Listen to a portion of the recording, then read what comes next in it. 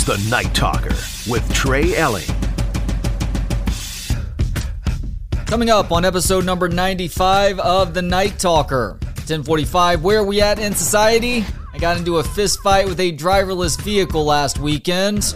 And coming up in seconds, it is the first of a 3-segment chat with Big 12 Commissioner Brett Yormark. I am your host, Trey Elling. You can give me a follow on Twitter at Courtesy Wave and do the same for ESPN Austin at 1027 ESPN. It's been about a month now, but I was in Arlington for Big 12 Media Days in mid-July. Over the course of that time, I spoke with a number of different people, including Quinn Ewers and Steve Sarkisian. But the highlight of my 2 days was an extended sit-down with Big 12 Commissioner Brett Yormark. He's been on the job a little bit more than a year and has wowed myself and plenty of others by not only keeping the Big 12 relevant, but also, in a way, putting it into a position of power. Here is the first of 3 segments with Brett Yormark. Brett, thank you for the time. How you doing today? Great. Nice to see you again. It's great to see you too, and I have to admit that I'm a little bit upset with you right now, Brett. Why is that?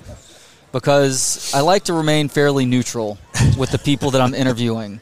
But ever since you and I talked last year, and I learned just how thoughtful you were with the conversations that you're willing to have with a lot of different people, how sharp you are, how detail-oriented you are, to be blunt about it, you're a real ass kicker.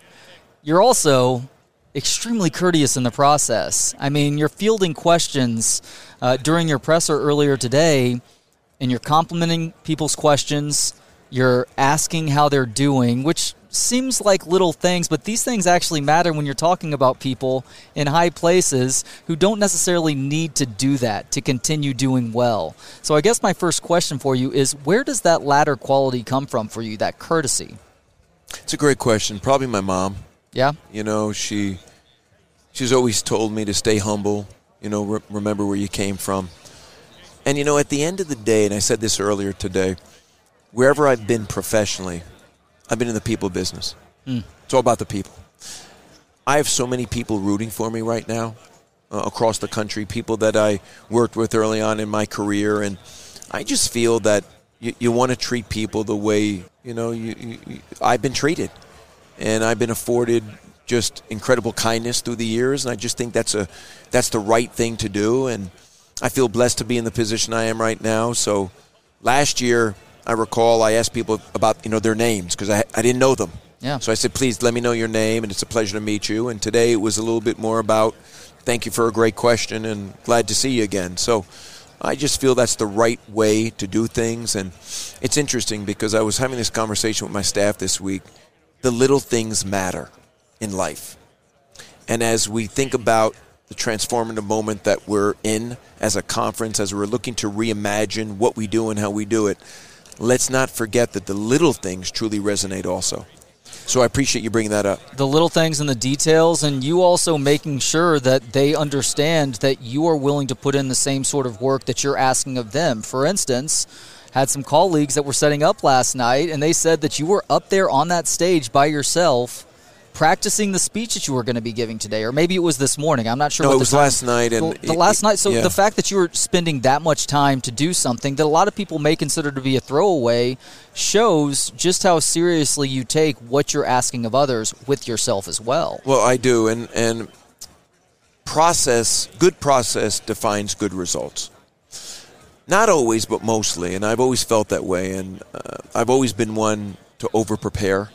It's just my nature. I just feel that if you want to be at your best, you gotta grind and put in the work. And I've been preparing for today for about a week now with my team, going through different drafts of my message points, and then obviously last night being on stage and wanting to get a feel for it before I came here today. And I just feel that my life has been always that way. Just making sure that the process helps me get to the right outcome. And I think today went great, and I look back and, I spent all last weekend working, but, it was the right thing to do. It prepared me for today's moment, and hopefully it came across quite well. I'm pleased with it. Hopefully everyone else felt the same way. There's a couple of cliches that come to mind when I hear you give the answer that you just did. One is that luck is when preparation meets opportunity, which I am a big believer in, despite the fact that it's a bit cliche at this point. The other is that the idea of practice makes perfect is an incomplete statement. Practice makes habits. If you practice sloppy, your habits are going to get sloppy. But if you practice diligently, if you're paying attention to the little things like what you're talking about, then the results, while it may not always equate success necessarily, at the end of the day, you can sleep a little bit easier because you know you put your best foot forward, too. 100%. I have 2 kids, an 18-year-old and a recently turned 22-year-old, and habits usually have, when you say, well, so-and-so has a habit, usually that has a negative connotation. But what I tell my kids is that you can establish good habits. Yeah. And in regard to our conversation, a good habit for me is to always make sure that I'm over-preparing. And that's a lesson that I've learned over the years, and I'm trying to pass on to those that will listen, whether it's in the Big 12 conference or even with my 2 kids. So, again, appreciate you recognizing that. And, I think in many respects that's a big part of who I am. I've said a lot on the air over the last year that maybe with the exception of Greg Sankey, who's playing with a bit of a loaded deck considering it's the SEC, there's no question in my mind who is doing the best job in managing their conference through what is a truly bizarre time in college sports. It's exciting, don't get me wrong. I love college football more than any other sport, but there are a ton of pitfalls out there right now, which is where that preparation comes in handy, and also making sure to surround yourself with extremely competent people too, which a lot of leaders have a hard time doing because there's a concern for them that having too many able-bodied, competent, really good people around them will reflect poorly on them because they end up getting outperformed as a result. But that's a really foolish belief if that's really what your thought process is. Listen, I wholeheartedly agree with you. I'm all about hiring the best. When I took the job at the Brooklyn Nets at the time, and it was a suffering franchise, the owner said to me, Brett, if I hire you as CEO, do you think you can hire A-plus people? And I said, well, what do you mean by that, Bruce? He says, because you win with the right people, and I want the best people. And it really resonated with me. And I firmly believe in hiring the best, and we have gone through an organizational redesign, and I've been able to attract some of the best subject matter experts in the business. Inherited a conference of about 23 people. We're at 45 now. So we've grown dramatically, made a lot of investments in the conference to better serve our member institutions. Those investments have paid off handsomely for us. And even just indicative of today, we have a CMO for the first time in 27 years, and he's fantastic. And our whole vibe, the look, the feel, the flavor of where we're going as a brand has been elevated exponentially from what I inherited. And is Tyrell a better CMO than I am? Of course he is. But I'm not threatened by that. I embrace it. I want people that are around me that are better than me. There's certain things I'm really good at. There's certainly things that I'm not good at. And I want to make sure that I hire the best. So I've always done that throughout my career. I think that's a sign of a confident leader when you can hire the best and feel comfortable. And that's what I've done since I've been here at the Big 12. Well, I think that's reflective in the fact that the Big 12 trends more than anything else on Twitter, without fail. So clearly you've hired a really savvy social media team. He's done an incredible job. I mean, you saw the numbers today. We've increased followers by 100,000. We're the number 2 conference in America right now on Twitter and Instagram followers. I mean, it's the transformative moment we've gone through just in our social media and digital business in 11 months is something I never expected, and Tyrell and his team have done a great job. I embrace change, and when my team came to me and said, Brett, we're going to kind of reimagine media days, no different than we've started to reimagine the conference, I said, go for it, go do it. And last night was the first time that I visualized it. Now, I'd seen some presentations, but I bet on people. So if that's where they wanted to go, I said fine. And when I got here last night, I was overwhelmed. I thought it just looked fantastic. Yeah. Really excited about it. And I know the student athletes that came in today loved it.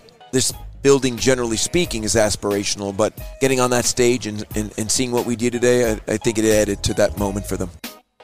That is the first of a 3-segment chat with Big 12 Commissioner Brett Yormark. Coming up next, part 2. It's the Night Talker with Trey Elling. It's the Night Talker with Trey Elling. Back with part 2 of a 3-segment chat with Big 12 Commissioner Brett Yormark, who I had a chance to sit down and have an extended conversation with at Big 12 Media Days at AT&T Stadium in Arlington last month.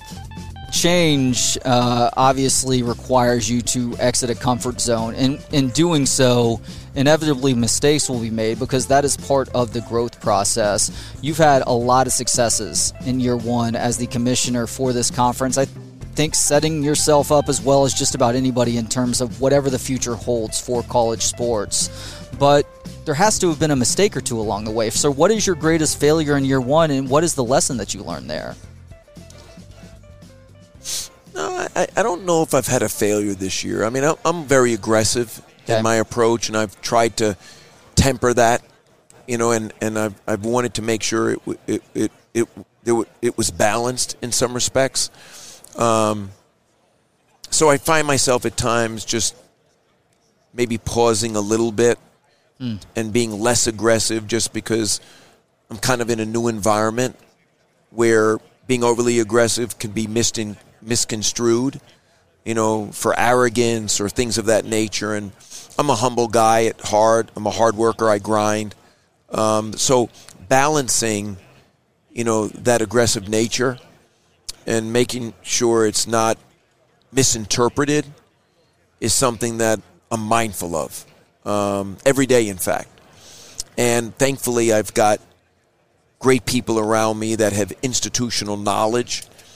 And when those moments arise where I'm like, hey, is this too much? Or, should it be more? Less is more.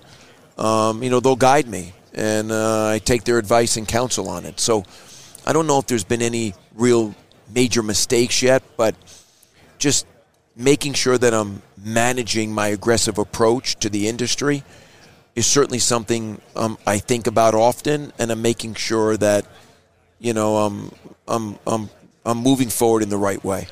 Is there an example from your time that comes to mind where your aggression has gotten you in trouble?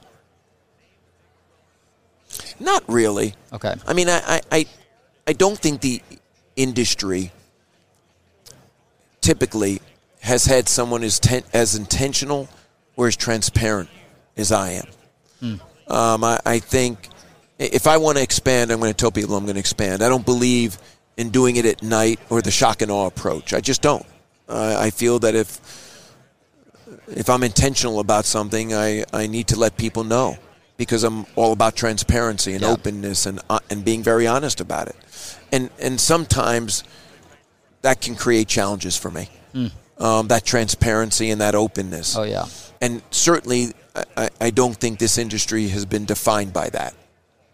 So, again, I've got to temper that as well and make sure that I balance that dynamic.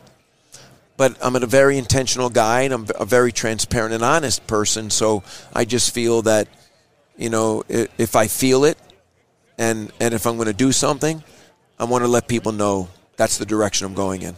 Well, much like with media, a lot of sports management is being led and directed and managed by conservative dinosaurs.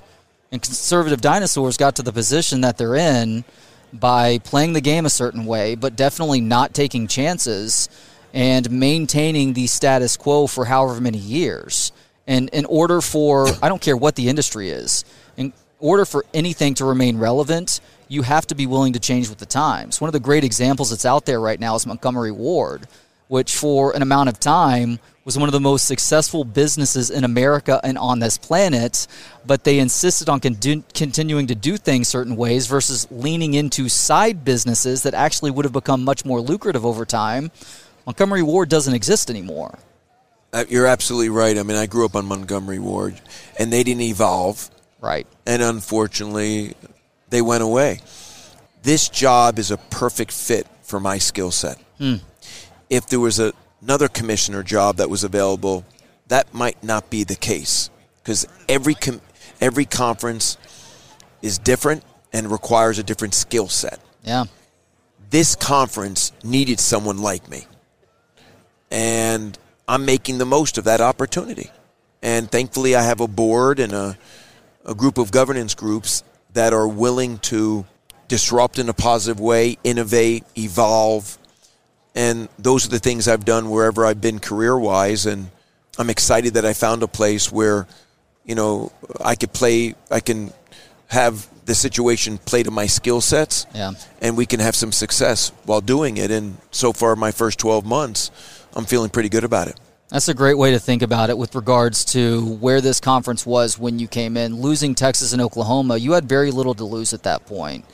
It was the perfect time to mix it up and try some new things, including going a little bit outside of the box with hiring you. And I think that at least through 1 year, it has been a rousing success. As far as the potential for expansion going forward, is there room in this conference for basketball-only schools, those who don't necessarily have a football program? Well, listen, it's well documented.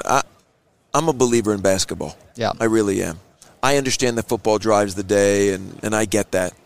But I also feel that we should make basketball and football as strong as we can. And when I think about our next TV cycle, I do think about the opportunity to maybe decouple basketball from football to see if we can create more value. Maybe we can, maybe we can't. But I want to best position our conference for optionality and for that potential moment. So if there's an opportunity for us to double down on basketball without compromising football, we'll explore it. If there's an opportunity for us to get into a situation where we can double down on football and double down on basketball, well that's an ideal scenario for us. So, we're going to explore the different options that, are presenting to us, assuming it's additive, creates value. But one of the things that I've realized is that we have such a good culture fit dynamic amongst our board. I don't want that compromised, regardless of whatever that opportunity might look like. And I've always been a culture guy, and I don't want to compromise culture. We're in a great place right now. We have great alignment. Everyone's intentional. They want to be here. It's best it's probably been since the beginning of the Big 12. And I don't want to compromise that. So I've got to be patient, kind of let the game come to me a little bit, and we'll see where it takes us. Now, I know you talked on stage about being at the Fiesta Bowl this last year with your kids and how that was a huge highlight in your life. So obviously it's a major sports highlight too, but you're an IU guy. You are an Indiana Hoosier, graduated in 1988. Is that correct? I did graduate in 1988, and unfortunately we never had moments like that in football. But in basketball, you are a basketball guy, you did that previous year. We won the championship. Was that the biggest sports highlight of your life as a fan? Well, there's been a couple. Okay. I had some great moments with the Brooklyn Nets. I've had some good college basketball moments, games that we hosted at Barclays, games that I went to. But that Fiesta Bowl game was unbelievable for me. I mean, and it was just it kind of crystallized for me, the football season and where I'm at.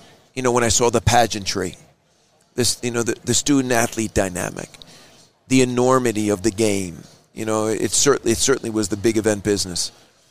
And then sharing it with my kids, I have this philosophy in life called life blend.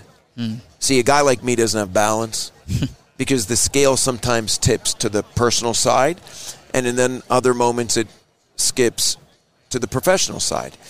So a mentor of mine told me one day, strive for life blend, Brett, because you're in a industry where you can integrate your personal and your professional.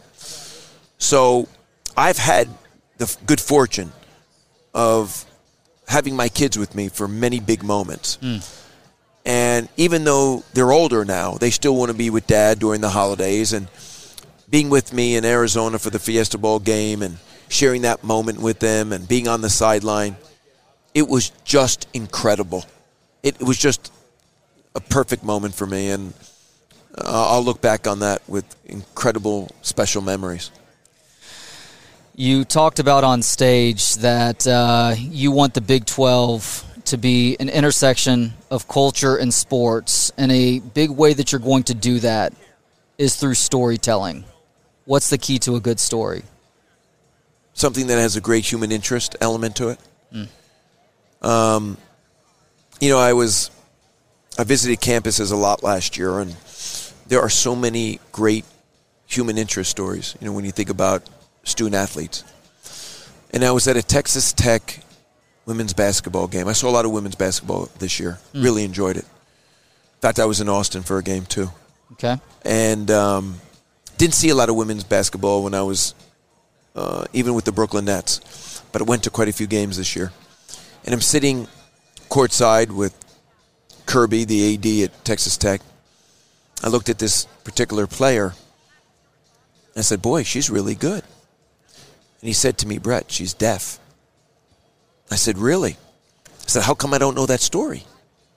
A month or so later, our communications department at the Big 12 got her to do a story with The Athletic. And that, to me, is the epitome of storytelling, especially when it comes to the student-athlete part of it. And we have many stories like that throughout our conference that need to be told. And I think as an industry, we haven't done a lot of storytelling. And wherever I've been career-wise, storytelling has been a big part of how we elevate our profile and our narrative. And I want to do more and more of that, and we are. And I'm sure next year you'll read about stories more and more like that one.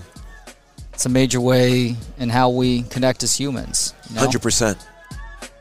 That is part 2 of my 3-segment conversation with Big 12 Commissioner Brett Yormark. Coming up, the third and final part of our chat. Proving good things do happen on the radio after 10 p.m. It's the Night Talker with Trey Elling. It's the Night Talker with Trey Elling. One more segment with Big 12 Commissioner Brett Yormark, a conversation recorded at Big 12 Media Days at AT&T Stadium in Arlington last month. You talked about on stage that you want the Big 12 to be an intersection of culture and sports, and a big way that you're going to do that is through storytelling. What's the key to a good story? Something that has a great human interest element to it.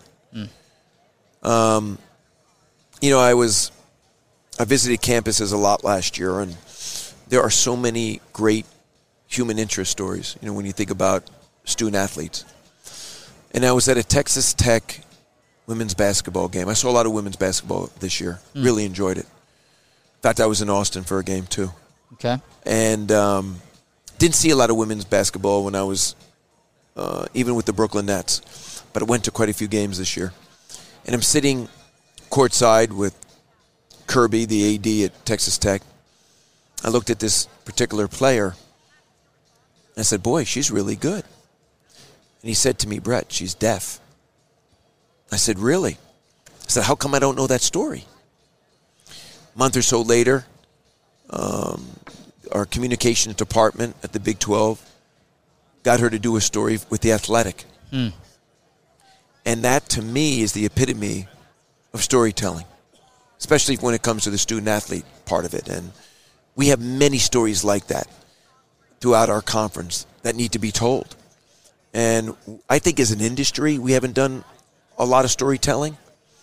And wherever I've been career-wise, storytelling has been a big part of how we elevate our profile and our narrative. And I want to do more and more of that, and we are. And I'm sure next year you'll read about stories more and more like that one. It's a major way in how we connect as humans. 100%. What's your favorite Jay-Z story? I guess the favorite Jay-Z story. So Jay and I worked on the brand identity for the Brooklyn Nets. And when we first put together that identity, we felt we would kind of tap into the heritage and legacy of the Nets. The team was born in Long Island, Dr. J, red, white, and blue. ABA days. So Jay and his design team had put together these new jerseys for Brooklyn, vintage red, white, and blue, different font, the whole thing. And we were ready to kind of sign off on it. One night, around 11:30, I get a call from Jay, and he said, Brett, meet my office tomorrow at 6 a.m. We're going in a different direction. I said, what do you mean we're going in a different direction? We spent months. No, we're going in a different direction. And Jay had this moment, and I don't know exactly when the moment was. It was probably a couple of days in advance of when we met, where he was inspired by the black and white tiles from the subway systems throughout New York City and Brooklyn back in the 50s and 60s when they were all tile and they were black and white. And he felt that black and white would be timeless. So he said, we're going black and white. It's timeless. It's the right color palette. And no one else in the NBA at the time was doing it. I said, great. So that's the black and white that was born with the Brooklyn Nets. And it was a complete pivot from where we were going. And Jay's a mastermind and has an incredible pulse on culture, and it was the right move. I mean, black and white is timeless, and the Nets are a top seller now. I think the black and white play a big role in it, but so does having Brooklyn on that chest. But Jay is remarkable. He's incredibly talented, and having the opportunity to work with him has been a major highlight of my career. You're working with other universities in the NCAA right now to try and figure out some sort of federal legislation that makes sense with regards to getting those proverbial guardrails for NIL and just the chaos that has ensued since then. It feels to me, Brett, like the inevitable has something to do with guys signing contracts as sort of promissory notes to stay at a school for X number of years. Does that seem inevitable to you too? I don't know. I don't know if I look at it that way. We have a challenge in front of us. We certainly do. I've been spending a lot of time with the A5 commissioners and Charlie Baker. Made my first trip to Capitol Hill. I think there's some momentum for federal legislation. I think, obviously, federal preemption of state laws is critically important because we have so many different interpretations. And I think, including some that say state law matters over conference law, too. That's correct. And, from the advice I'm giving our member institutions is that you got to adhere to NCAA policy. Yeah. But for me, some of the challenges that we're facing, we can address in a singular fashion. But when you combine NIL with some of the recklessness of some of the agents and the portal, you create a dynamic there where, in many respects, and I'm using my professional lens now, you have unlimited free agency, no salary cap, and you've got these agents that are telling student athletes that there are greener pastures out there, and then they're stuck in the portal. And I think the number is north of 40% of the student athletes that go into the portal don't end up ultimately finding a home. That's right. So those three things working together creates a huge challenge for us and one that we need to address. And I think based on a more comprehensive bill that is put forth on a federal level that can address all those issues about transparency and a register and certification of agents and federal preemption, et cetera, et cetera. I think if we can accomplish that, we'll take a big step in the right direction. And I think there's a fourth element that adds to the difficulty, too. It has to do with enforcement. True. Because the NCAA is responsible for enforcement, but to enforce, you have to have authority. And to have authority, though, you have to have respect. And I don't know if the NCAA has enough respect from the member institutions at this point, specific to football, to where they have a future in college football. Do you think in 5 or 10 years the NCAA has anything to do with college football? That's a great question. I'm probably too new to have a perspective on that. But I will say from an NCAA perspective, I've spent a lot of time with Charlie Baker. I like him a lot. I think he has great vision. I think he's the right person for the job at this moment. He's great. He's got great capital on the Hill. Being a former student athlete, He's got kids that were student athletes. His wife was a former student athlete. He brings a different perspective, to the conversation. And I think the collaboration we're having with him is very, very positive. I'm not sure that collaboration existed 12 months ago, 24 months ago. So I'm very hopeful something can happen. And, I'm hopeful that the NCAA can kind of regain their footing when it comes to how they're perceived by member institutions. But I'm very bullish on Charlie and where he's taking this thing. I've asked this of everybody today, so you're not unique here. Everybody has at least one fear. I fear unrealized dreams. My wife fears clowns. What's your biggest fear? Failure. It's what drives me every day. And I don't know why. But that fear of failure drives me every day. People say, Brett, where do you get the energy? Where do you get the conviction? Where do you get the drive? And I just think fear of failure, not wanting to fail, has really kept me pushing forward at the level I have been my entire career. And it's no different today than it was 30 years ago. Listen, thankfully I've had a very blessed career and I've accomplished a lot, but I don't really look at it through that lens. Every day's a new day, every week's a new week, every month's a new month, every job's a new job. And for me, it's that fear of failure that stays with me. And failure is just not an option for me. And it's certainly not an option for this conference. And I think that's what drives me, and that's what gets me up every day. Last question. What do your kids mean to you? Oh, my kids are everything to me. There's... my daughter Madison's my left arm, my son Drake's my right arm. I often tell them, life isn't a popularity contest. If you have a few good people in your life that you can trust unconditionally, and they're there for you, through the good and through the bad, that's all you need in life. And I've got a great wife who is an incredible partner and has given me the latitude to move to Dallas and do what I do. I've got these two great kids and a couple of close friends, and that's all I need in life. But the center of my orbit are my two children. They're my best friends. It's interesting how your relationship with them evolves over time. And now that they're adults, we have these real meaningful conversations. We still have that dad and son or dad and daughter moment.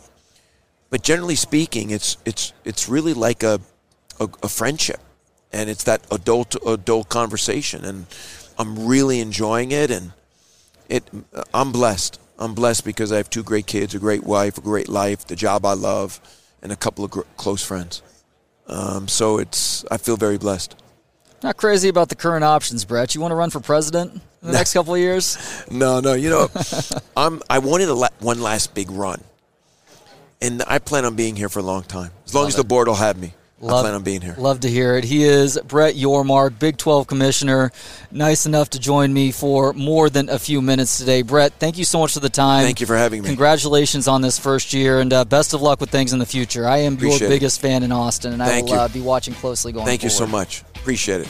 Coming up in Where Are We At in Society, I bring BK aboard, talk about a fight that I got into with a driverless vehicle last weekend. It's the Night Talker with Trey Elling. It's the Night Talker with Trey Elling. Final segment of a Trey and BK Monday on the Night Talker means it's time for... Where are we at in society today? That's right, it is your regular look at stories that show we as a people are headed in the wrong direction. Very occasionally, I will give you a story that provides a sense of optimism that has us all saying to ourselves, hey, maybe we as a people are figuring something out. Perhaps all is not lost. But sadly, very sadly, today is not that day. That is because, BK, I need to provide my first-hand account of the inevitable war between humans and robots. It happened to me Friday night in downtown Austin. I've always told you and the people that I would be Team Robot when the war occurred, but I found myself in a situation where I got into a physical altercation with a driverless taxi downtown. Wait a second. You got into a physical altercation with a driverless taxi, so there was no person involved here. It was literally you versus the machine? Me versus the machine. So I met up with a couple of friends for dinner, and then we were going to see the Late Show at Joe Rogan's Comedy Mothership. Andrew Santino headlined all weekend. Very funny show, by the way. Highly recommend you get out to the Comedy Mothership in general, just because it's top-notch comedic talent performing there every night of the week, especially the headliners that they have on the weekend. So we go to the restaurant beforehand, Sweet Chive, which is a pretty good spot on the east side, good Asian fare. And we decide to take one car over to downtown because it's like 9:30 at night to limit how much we are having to deal with parking, either pay for it, or if we get lucky enough and we find a free street parking spot, then even better for us. We've pretty much hit gold at that point, especially when you get downtown on a Friday night at that time. Those spots almost never exist. But sure enough, we're driving around. We do a couple circles downtown before deciding to get to a paid spot, and we find a street parking spot that requires my friend to parallel park his Ford F-150 pickup truck. And there's enough space for him to get this big truck into that spot. That's not a problem. The issue is that he sees the spot and he pulls a little bit forward to then back into the spot. He puts his blinker on, throws his reverse lights on, and then I hear him saying, "Oh no, it's one of those stupid automated taxis. I hope they get out of the way." Remember, he does have his reverse lights on, so this automated taxi should see what's going on. The automated taxi pulls within, 3 to 4 feet of his car before he can start to back into this spot and starts honking. The automated taxi starts honking repeatedly. Honk, honk, honk, honk. It's an annoying taxi sound, as annoying as I sound repeating it right now. And so he's like, He gets mad immediately. He still has his reverse lights on, but he leans out of his window and is like, "Hey, I'm pulling in. I'm parallel parking in this spot. You need to go around me." Now we're saying this to a driverless vehicle right now that is being controlled by video and robots, but the car doesn't move. As a matter of fact, it starts inching a little bit closer when he does so. Ooh. And he's like, "I don't know what to do here. I am not going to move. This is a really good spot. It's like a block and a half away from where we're going on 6th Street. And so he's like, "I'm not sure what to do here." I'm like, "Well, let me get out and see what I can do." Oh no. So I'm in shotgun. So I get out, walk around his truck. I'm standing in front of this, it's called Cruise.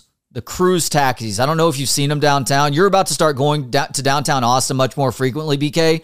Dude, they are all over the place now. This wasn't just a one-off. I literally, in the time that this altercation happened, I probably saw 10 of them driving past us. So they are all over downtown Austin, at least at night when there are drunks all over the place, and hopefully they are getting some sort of designated driver or automated vehicle to get them from point A to point B. So I get out of the car, though, and I'm standing between my friend's truck and this driverless vehicle. And one, I'm worried. I'm like, I hope this thing doesn't just decide to ram into me because whatever, it starts malfunctioning or whatever else. It's going to break my legs. Yeah. So eventually I work my way to the driver's side of this driverless vehicle, where you would normally, the side you would normally go into if you were actually going to get behind the wheel of the car, where there was a steering wheel in there, but there was no human, as we talked about. And so at first I'm like, gosh, should I hit this thing? Should I get my face in the camera to try and get it to back up? So I try and wave my hands and say, "Hey, if you're on the other end right now and you can hear me, we're parallel parking into this spot. Please back this vehicle up. This vehicle is impeding our ability to do so." And so I, like I'm staring into the camera on my computer right now, I do that and nothing happens. Of course nothing happens. Well, I don't know. I assume that there's humans who are monitoring these vehicles and seeing if there's an issue that maybe they can help take control of these vehicles and get it to do something different, because what it was doing at that point in time was losing it potential customers because it couldn't pick anybody up right there. And it was also completely screwing us over from getting into this parallel spot. So the looking into the camera and yelling didn't do anything. So then I'm like, all right, well, I need to see if I can open the door and maybe move this thing myself. And at this point, BK, I start to get a little bit worried. Yep. Because I'm like, is this vehicle set up to like shock me if I were to try and open the door? I'm like, surely they're not going to do that. That's a huge liability. You can't just shock somebody because they're touching a door handle. I'm like, screw it. I got to try it. I got to try and get this car door open and get this car moved. This is too good of a spot for us to pass up. So I put my hand in the door handle reluctantly and try and open it. Doesn't shock me, thankfully, but it also doesn't open. So at this point, I'm like, all right, this vehicle's not going to hurt me. So I start banging on the door, banging on the window. I'm like, hey, back up.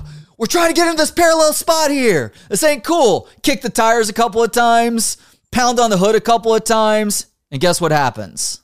What? The automated vehicle moves closer to my buddy's pickup truck. Oh, no. So the automated vehicle felt what was going on. By the way, I'm sure you can guess this. I did not hurt this vehicle at all. If anything, it probably hurt my toes or my fist a little bit pounding on this car. And the vehicle's response was not to move on like it should do if it was a good driverless vehicle. It became defiant and dug in a little bit more in this game of parallel parking chicken. So eventually, I stopped trying to hit the car because I realized that wasn't going to do any good. And I'm also on camera, so there might be a liability issue that comes into play if I end up actually denting the car, which I didn't. But there was enough room still, even though the vehicle had moved up a couple of inches, that my buddy basically just maneuvered his way through, like the tiniest amount of space to get onto the sidewalk initially. And then once he had cleared the driverless vehicle enough, it kind of just like swerved around him and just kept going about its business. But I'm not going to lie, I was pissed. And when he was like squeezing past this car, because he was literally within a couple of inches of this car's front bumper, that annoying honking sound, it went off like a car alarm was going off. I mean, for literally like 3 minutes. And there were people walking by us on the sidewalk looking. My buddy and I were both screaming at this thing the entire time. I look like a psychopath. I understand that. I look like that girl at that Taylor Swift concert whose video we played earlier in the show. But I didn't give a damn. I was pissed that this vehicle, while not having a driver behind the wheel, is apparently so incapable of reading a situation that it almost screwed us out of this really good parallel spot downtown. God, this is you yelling at a driverless car. I'm stuck in the back of the car, and I feel like a baby coming out from the bottom. That's you. Less foliage, but yeah, it kind of was me. And I'm guessing it wasn't a good look, but I was pissed. There's got to be a video of you doing this, right? I mean, I would have taken a video if I saw somebody talking and trying to fight a driverless vehicle. Like, that is going on Twitter in a heartbeat, man. I hope somebody got it. Somebody should have gotten it because it was an embarrassing display by me, but... You thought that was going to work? No, I didn't think it was going to work, but I was also annoyed, and maybe I'd had a little bit of booze also, so my inhibitions were down. There's no humans in there. There's only one person. It's Allen Iverson controlling all of that stuff, by the way. We've talked about it with the AI. He was busy. He's not dealing with you. You're on your own there. Like, I'm sure I could have probably gone online and found some sort of helpline number for crews, but it shouldn't have to come down to that. They've got freaking video cameras that go every direction on top of this car, and they should be able to sense when a car in front of them has the reverse lights on and either stay far enough back that they're not completely screwing the car or go around, especially when there's not traffic coming right next to them, which pretty much the entire time that this is going on, there were no cars next to us. So this car very easily could have just swerved around us, but no, it had to be a dick about things, forcing me to throw the first blows in the inevitable war between man and machine. Yeah, you're screwed. You're going to be one of the first people the machines go after now. Like, every good thing you've said about the machines in the past is trashed. It's over. I do still welcome our future robot overlords if and when it comes to that. No, they're just laughing at you now. They're like, this guy thinks he can get us back. There's no chance. He's a Benedict Arnold.